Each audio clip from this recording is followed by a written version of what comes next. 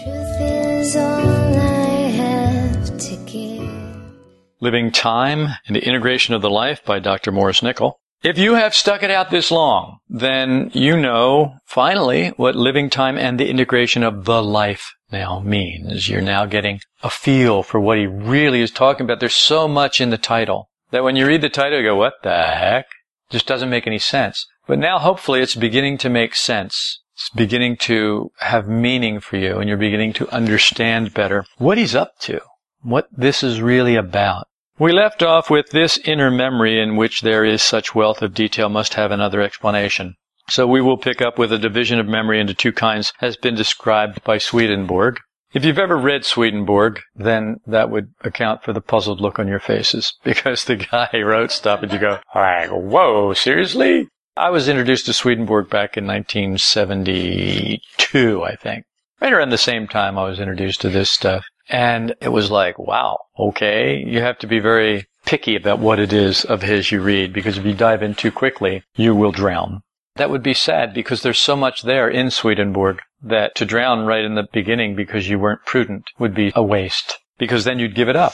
He divides memory into exterior and interior. The former he connects with what he calls the outer man, the latter with the inner man. Nothing, he says, perishes, though things are obliterated to the exterior memory. Such is the interior memory that the very least details of what a man has thought, said, or done from earliest infancy to old age are inscribed upon it. I have told people, and I will tell you now again, be mindful of what you say and think, because your subconscious mind is like a secretary, and it is taking things down. Everything that you say, everything is being recorded. Everything is kept. It hears everything. So when you say you're going to do something and then you don't do it, your subconscious mind heard you, wrote it down, and now thinks you're full of crap. So that's what the subconscious mind is like. Also, there's one other thing that you need to know about your subconscious mind. It can't take a joke. It's literal. It takes what you say literally. Just like if you were in court giving a deposition. Or just like if you were in an attorney's office giving a deposition. I remember I was in an attorney's office one time giving a deposition. And they asked me something, and I answered, and I miscalculated. I said yards instead of feet. But they didn't care. There was no changing it. That was it. That was my testimony, and that's what they hung me on. The subconscious mind is like that. It really is impartial. It's not like an attorney. Attorneys are not impartial. But it is impartial. It just goes by what it hears, what you said. So be mindful of what you say.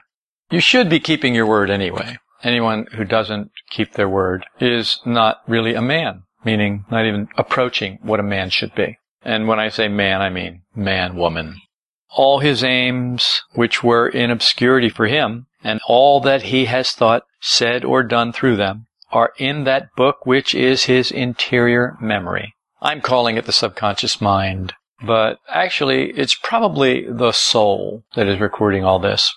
He observes that the book of life mentioned in the scriptures, which is opened at death, is just this interior memory. If we connect this interior memory with the extension of our lives in higher dimensions, we can understand that the book of life is the book of the life. It is the life itself, lying in time itself as a long-living organism, inserted at one point of itself through brain and body into the present moment of passing time. I will refer you back to that lovely example that he gave us of the two-dimensional piece of paper and the pencil passing through it. So here is this pencil, and the pencil can represent the life.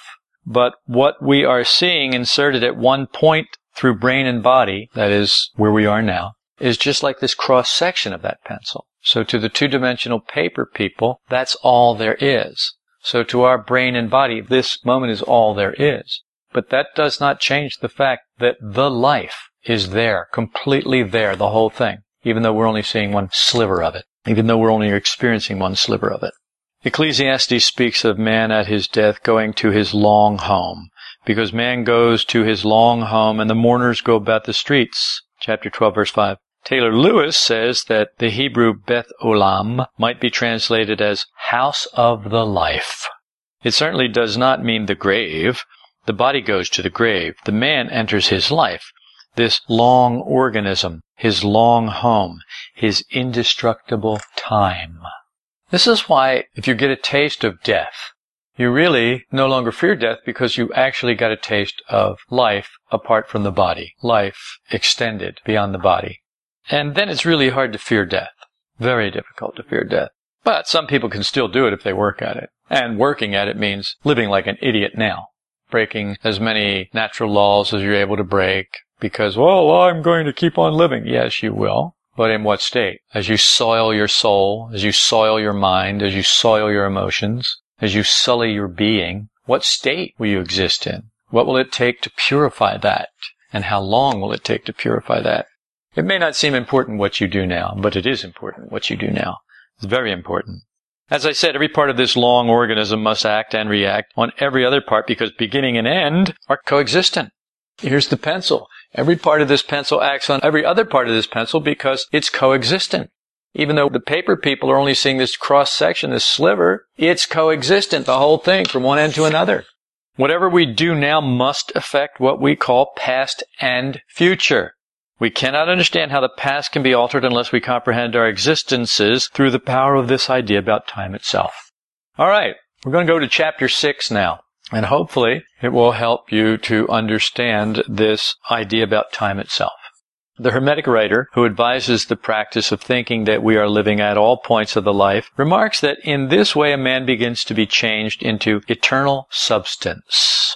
What is behind this statement? Why is the notion of eternity, whatever that means, connected with thinking this all of the life? We need to get rid of some false meanings that we give to the words eternal and eternity. This is always the case in moving forward.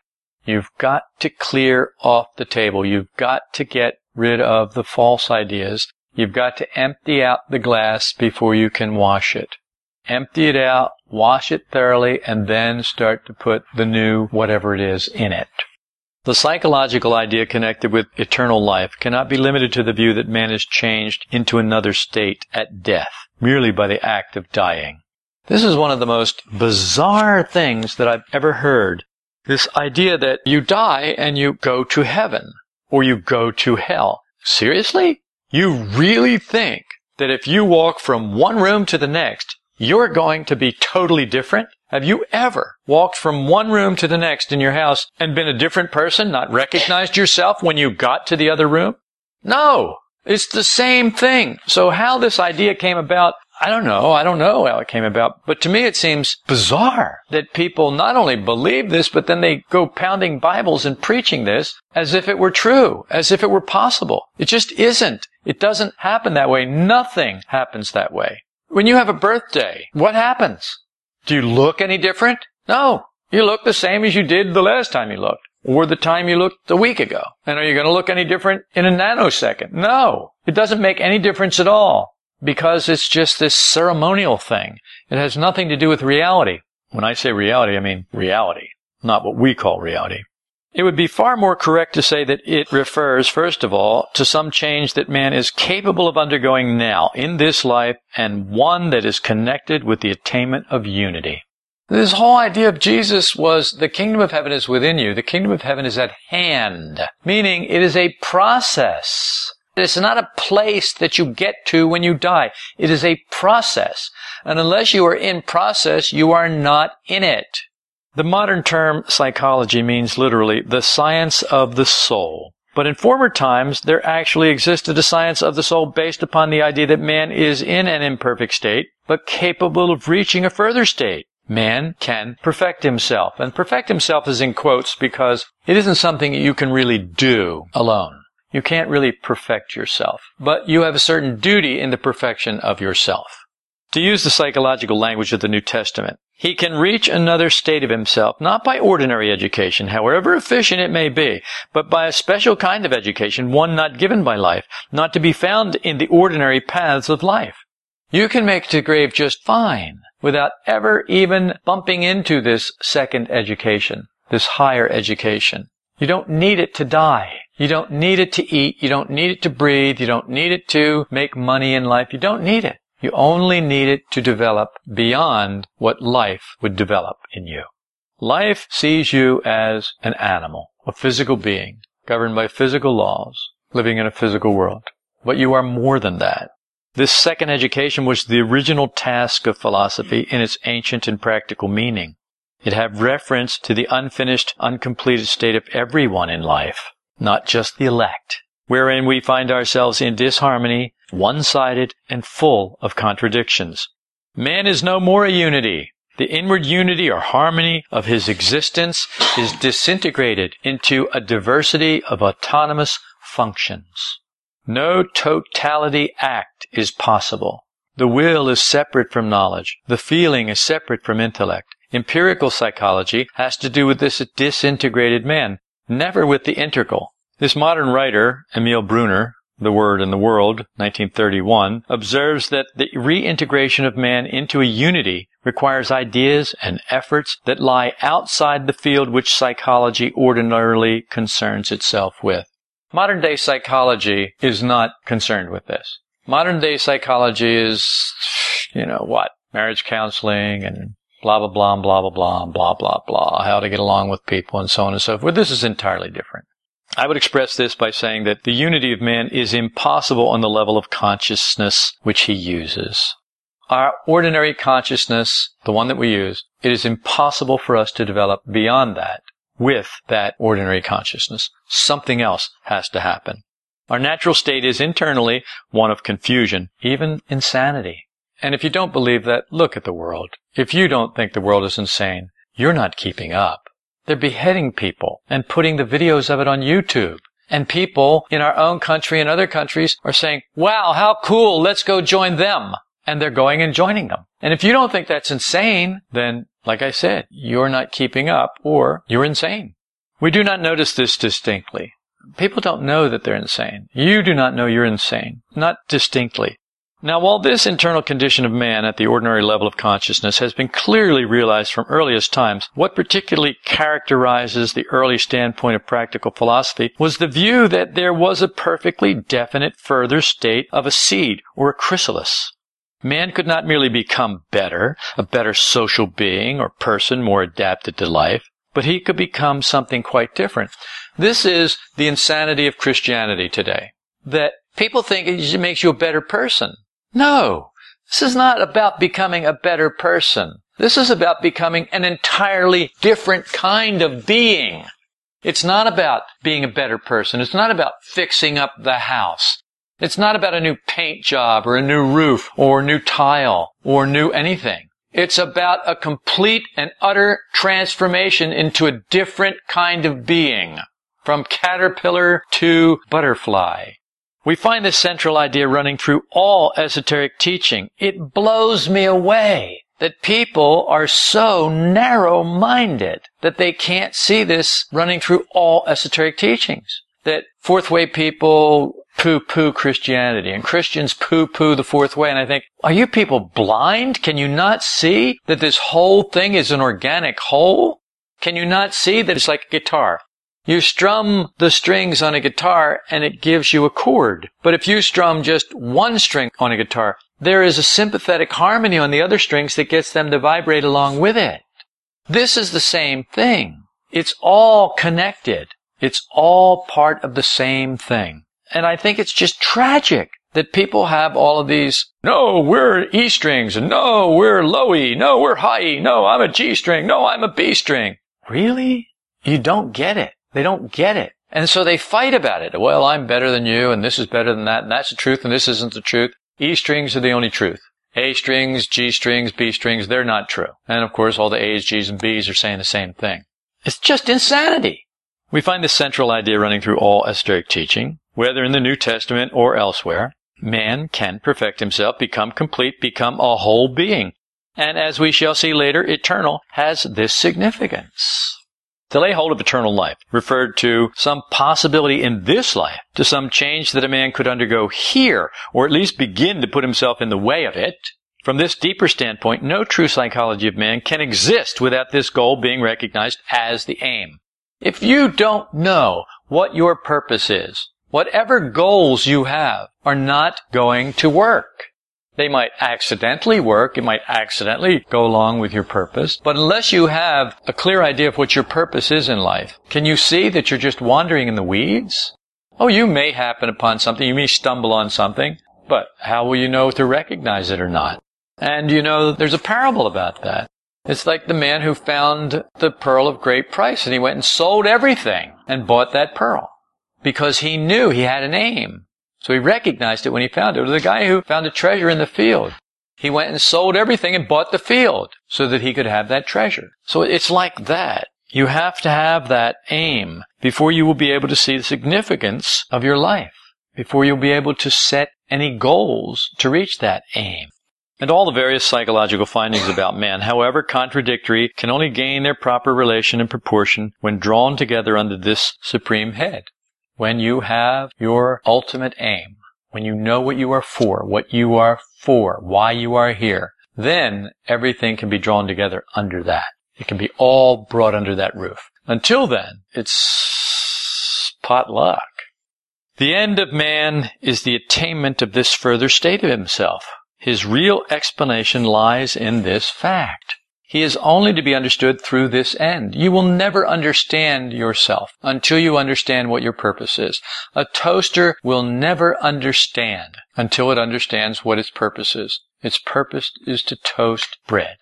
It will never do it well until it understands that. Now, of course, a toaster is never going to understand that. It's a machine. But you'll need to understand it so that you don't put CDs and DVDs into it and then push the lever down. Because it's going to ruin the CD or the DVD and it's going to gum up the toaster. So that's not the purpose of it. And you need to know the purpose before you can use it efficiently and effectively. All the different parts of him, like the separate parts of a machine, are not understandable or relatable unless the final aim and meaning of the whole is grasped. Unless you know what a toaster's for, what are you going to do with it? What, you're going to heat your room? So here you put it down as a hand warmer. You push it down and you hold your hands over it. You warm your hands, and then you keep pushing it down so you keep your hands warm. Do you see what I'm saying? It's radiant heat. So you can use it for other things. You could use it to dry your hair. Dangerous, admittedly, but you could. All these things you could do if you don't understand its purpose. Otherwise, one investigator takes hold of one part, and another takes hold of another part, and in each case gives the significance of the whole to the part, so that only contradiction and, what is much worse, a malinterpretation of man result from that. The example of the 5 blind men or the 4 blind men trying to describe what an elephant is. One gets the tail and he says, oh, it's a rope. One gets the trunk and he says, oh, it's this big stake. One gets the leg, he says, oh, it's a tree trunk. Do you see? So they determine what the whole is by the part. It doesn't work. So you end up with either contradictions. It's not a rope, it's not a snake, it's not a tree trunk. So you have those contradictions. Or you end up with a bad interpretation of the elephant. You don't know what it is. You end up with something else as a result. This powerful idea about man's possible goal concealed in his nature dominated early religious and philosophical thought. A real, attainable goal was meant. The righteous man of the New Testament is not simply a kind, good man, any more than is Plato's just man. Such terms, which are synonymous, the original word being the same in each case, refer to one who has attained unity, to one who actually possesses what other people imagine they already possess, to one who dwells in another relation to what I call psychological space, on another level, to a person who is internally not like us and not where we are. We occupy a certain psychological space. There is another psychological space above this psychological space. In the 4th way, we occupy the psychological space of men numbers 1, 2, and 3. There is another psychological space lies directly above that of man number 4. Then there is another psychological space that lies directly above that of man number 5, and then man number 6, and then man number 7. And that's enough for us. They refer to one who has generated himself, raised his entire nature, and discovered his real existence. You did not generate yourself. This self that you now have was generated, built by life, by the events in life, by the people you knew in life, by your parents, your first education, your ordinary education. You are not self-generated yet. You're working on it, but you are not there. And in a unique sense, become an individual. So much so that we constantly doing and saying and feeling entirely useless and meaningless things probably seem mad to him. Okay, just to give you an idea of what this is like. You have come so far in your self-generation. The New Testament would say, follow me in the regeneration. So it's regeneration, really. You are generating yourself. You are transforming yourself, or you are following in this transformative process. And it's cooperative. You must cooperate with the process. So you look at people who have not even begun this process, and you see what they are. Or you look at people who have quit the process and gone back, and you look at them and you go, wow, that is incentive to not quit, isn't it? You look at them as crazy. They gave this up for that? That's insanity. But they look at you and say, you're giving up your freedom? That's insanity. But unless you give up your freedom, you can't go anywhere. When you go to school, don't you give up some of your freedom to get educated? When you go to work, don't you give up some of your freedom so that you can gain higher freedoms, other freedoms? Yes. It's a trade-off. And there are certain times when you need to straighten yourself and discipline yourself so that you can expand. That's the purpose of education. So definite a state was meant that it was called a new birth from above. Whatever this means, we can at least say that this new birth denotes another kind of man, an attainment which remains an impossibility unless we come in contact with ideas above those that belong to our ordinary education. Nobody tells you this at school. You don't get this. I don't care how high. You get a PhD. You get a fistful of PhDs. They don't tell you this. You don't get that in that. You can spend your entire life getting PhDs. You can spend your entire life getting doctorates, writing theses, and not get this. For how can a man become anything greater unless he has not only the firm belief in something greater, but ideas that come from something greater? In the Greek, the word that we know in translation as eternal is aionios. Literally, the expression in the New Testament translated as eternal life is Ionian life. The Greek word aion, eon, we call it eon, is translated usually by eternity. Many writers have in vain pointed out that these translations don't render the original meaning of the words. There's a reason for that. There's a reason they don't render the original meaning of the words. They are words that cannot be easily translated because they refer to conceptions that we no longer understand. We are stupid. We have lost. It's like you spend your life drinking, killing brain cells. Now, okay, admittedly, you got so many brain cells you're never going to use. You can go ahead and kill them. You know, you may as well kill them off because you're using what, 10% of your brain? The other 90% is just like on hold because you're retarded. And you're retarded by choice. You're retarded because it's easier to be retarded than it is to make effort to educate yourself, to educate that part of your brain and to use that part of your brain. Because let's face it, this life doesn't demand it. And if it doesn't demand it, you're not going to give it. And if it doesn't come easy, you're not going to make the effort. I'm sorry that we are that way, but we are that way. And then, seated throughout the race, there are people who are not that way, to varying degrees. People who come in and they're just progenies, child progenies, right off the bat, like Mozart, bam. Right off the bat, like Beethoven, bam. They're people who just have it, they're born with it. And then there are other people who are born with a little less or a little something else. They have numbers, or they have, whatever. They have something else. Idiot savants, we call them, among other things, because we're idiots. And when we don't understand something, we always give it some stupid name to show just how ignorant we really are. Well, they're idiots. Why? Because they're not like us? Well, yeah. I was watching a film the other night, last night I think it was. John Malkovich was in it. They were these Siberians. He played this Siberian grandfather. He was a criminal. Had the whole criminal community. It's called The Deadly Code. It was fascinating because it was a section of society that we never really get to see. And they had their own prayers, and they would pray to the Blessed Virgin, only they would pray for criminals. And they had their own code. You didn't hurt crazy people. You took care of them. It was your duty to take care of them. And if you failed to take care of them, then you needed to make an atonement because you did not do what God wanted you to do. And it was beautiful. Now I'm sure that the violence would turn a lot of people off, but I'd look at that and I say it's only a movie, but I'm looking for the philosophy, the heart behind it. I'm looking for, what is it he called it? He called it the thread or whatever running through all esoteric teachings. I'm looking for that. I'm always looking for that. I'm always looking for the bottom line. The bottom line is always that thread. It's always the foundation of the universe. It's always the heart and the will of God. which is always one and always the same, no matter where and how it manifests, in what time, what era, in what country, in what language. It's always the same thing. It's always the same purpose. That's the unity of the universe. And I'm always looking for that in everything. And I recommend that you do the same. Such difficulties indeed have been encountered in translating eon or aion and aionios in the New Testament that we sometimes find them rendered by such different words as world, age, never, forever, everlasting, etc.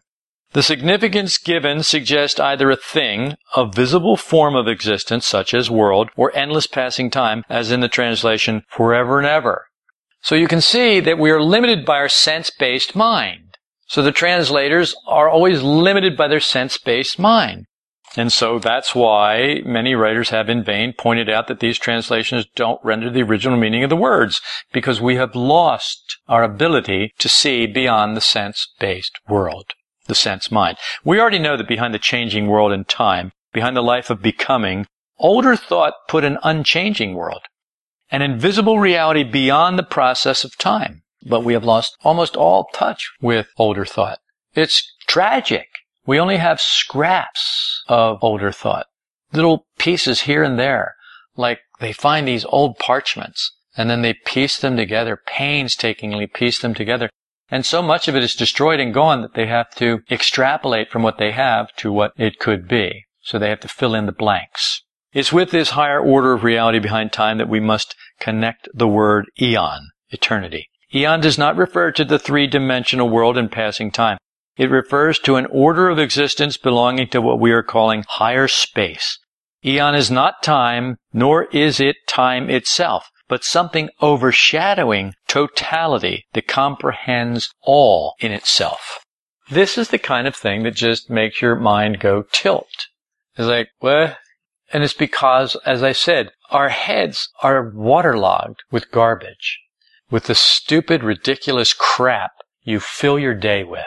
You go home, you sit down in front of the tube, you turn it on, and you watch whatever. Do you really know what you're doing? No. When was the last time you sat down and read a book that was hard to read? Well, you have if you've read the books that I've recommended to you or that I put in the Dropbox, because I am constantly pushing. Because you need to sharpen your concentration, you need to sharpen your mind, you need to sharpen your vocabulary, you need to do this if you're going to walk this path. You need to exercise yourself. You need to make effort beyond ordinary effort that life requires of you. Life requires of you that you get up in the morning, that you wash yourself, that you brush your teeth, that you dress yourself, that you comb your hair, that you go out into the world, you do something useful and get paid for it, that you pay your bills, that you basically become a householder, hopefully a good householder. But that's where it ends. Life doesn't require anything else of you. It's happy to have you die and then gobble you up at the end. Ashes to ashes, dust to dust. But there is more, a lot more.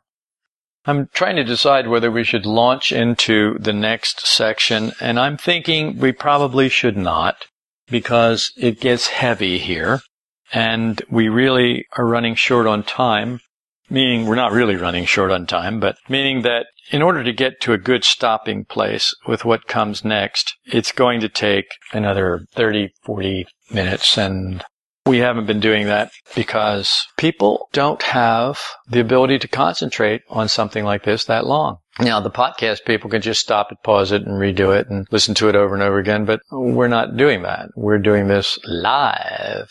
So, I go until either you get a glazed look on your face, which sometimes happens, or until I know that if I go much further, your eyes will begin to glaze and your face will become passive and you'll start to wander. Or in Spanish, they say fly, and you just fly in your mind. So it's so nice to know more than one language, because you start to understand idioms and you start to understand ideas behind words. And it just expands your understanding of language and ideas and communication. You know what they say. If you speak 2 languages, you're bilingual. If you speak 3 languages, you're trilingual. If you speak 1 language, you're an American. And I think that's really sad. we live in a nation where you really can go so far, and always speak the same language. And when you're in Europe, you can travel 30 minutes and you better know another language. It's a great thing to have such a great nation, but it has its disadvantages. Like everything that has its advantages, where there's a front, there's a back. Where there's an up, there's a down. So it has its disadvantages as well. But I recommend everyone should learn a second language. Everyone should learn to play some kind of musical instrument. And I know that I've been saying this for over a quarter of a century, and I know that people don't do what I say, but I did. I can play a couple of instruments, and I can speak a couple of languages. And so I practiced what I preached. If you didn't listen and practice, that's on you, not on me. Truth is every